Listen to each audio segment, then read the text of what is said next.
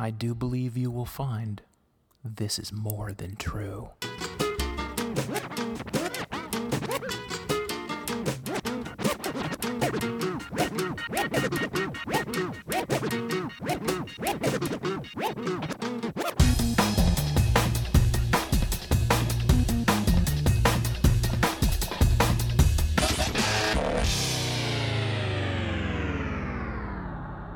The story of Martin Van Buren and the unwanted package.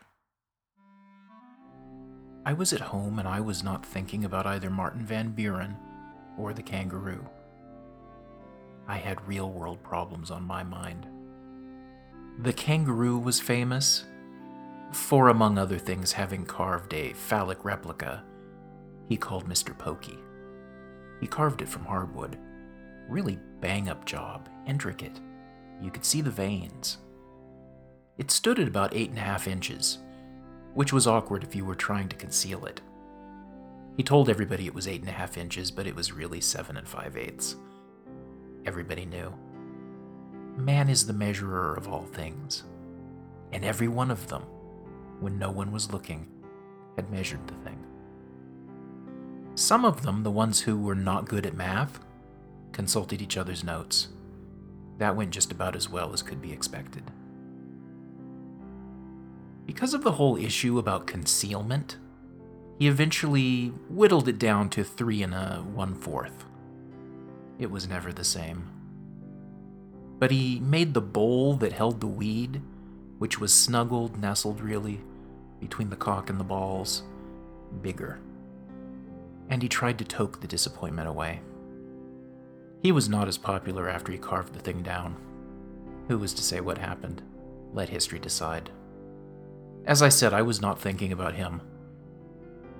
But when he hopped on over to my place, or rather was delivered by another, secure as if in their pouch, I ended up calling Martin Van Buren for help.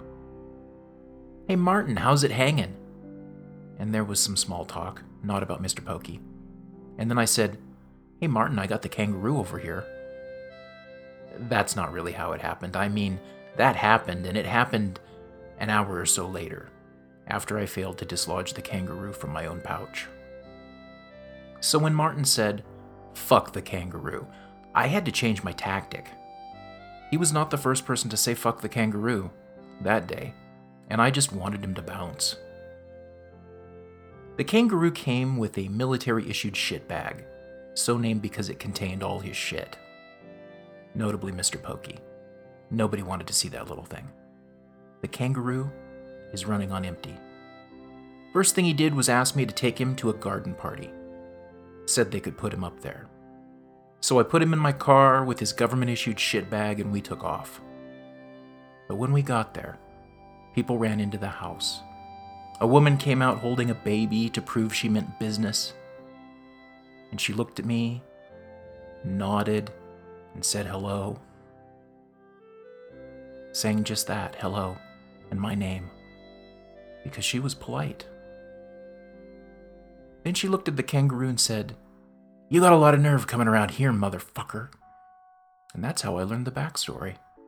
Seems there had been a party the night previous, and the kangaroo had been present and drunk. He had also been feeding drinks to good old Charlie Brown. After he and good old Charlie Brown got real drunk, wasted, they had a fight over this and that. And the kangaroo, who was an amateur boxer, had gone off and slugged good old Charlie Brown. I pieced this backstory together by listening to the things the woman with the baby was saying. First, she came out of the house and she was not angry at me. Rather, she was angry at the kangaroo. Everybody today was angry at the kangaroo.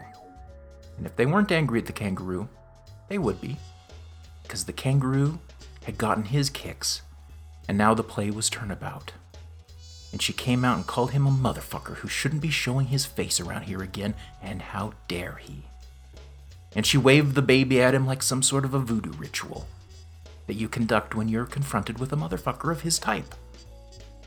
And she turned around to walk away with the baby, when she turned back and said, "Motherfucker, you hit good old Charlie Brown in the face." It wasn't a question, it was a statement. I took it as fact. Pegged her as an eyewitness. Her name was Peg, by the way. I tell you this, though you will literally never see her again in this story. But I am not a motherfucker. I was cleared once in a tribunal. By the way, good old Charlie Brown was, in the parlance of the day, special. That's why people were so angry. And that's how we ended up bounced back at my place, me and the kangaroo, who had little in common. So I called Martin Van Buren for help, to dump something on someone else's doorstep. But then we would have a fabulous time. Oh, said Martin Van Buren, like the good time we had last week when we visited 4 fast food restaurants in a row, last one being a corporate burger joint, where we had each finished our 4th meal of the afternoon when you left to use the restroom. And the manager of the place, because it had just opened up, was talking to me about employment opportunities. When you came out and said, we had to leave. We had to leave, I said. Because you puked in the bathroom, he said. Yes, I said. All over the floor. You motherfucker, he said. I could have gotten that job. You didn't want that job, I said. And he knew it was true, especially then. Because he was going to have the nickname Puke Boy, and everything he did wrong, the manager was going to say he was raised in a vomitorium. And so we headed for the big city. We drove for 63 miles in silence. And when we got to the city, I hate to break this to you, nobody there wanted the kangaroo.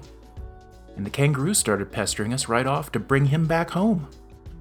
And I think you see where this is going. The kangaroo had no home, because the kangaroo was welcome nowhere.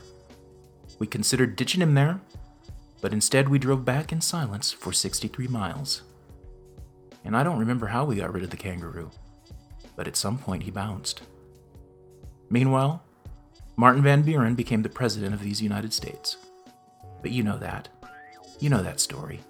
That motherfucker. This has been a presentation of davidraffin.com, and you may go there to buy books, to give money, and to just feel good about yourself.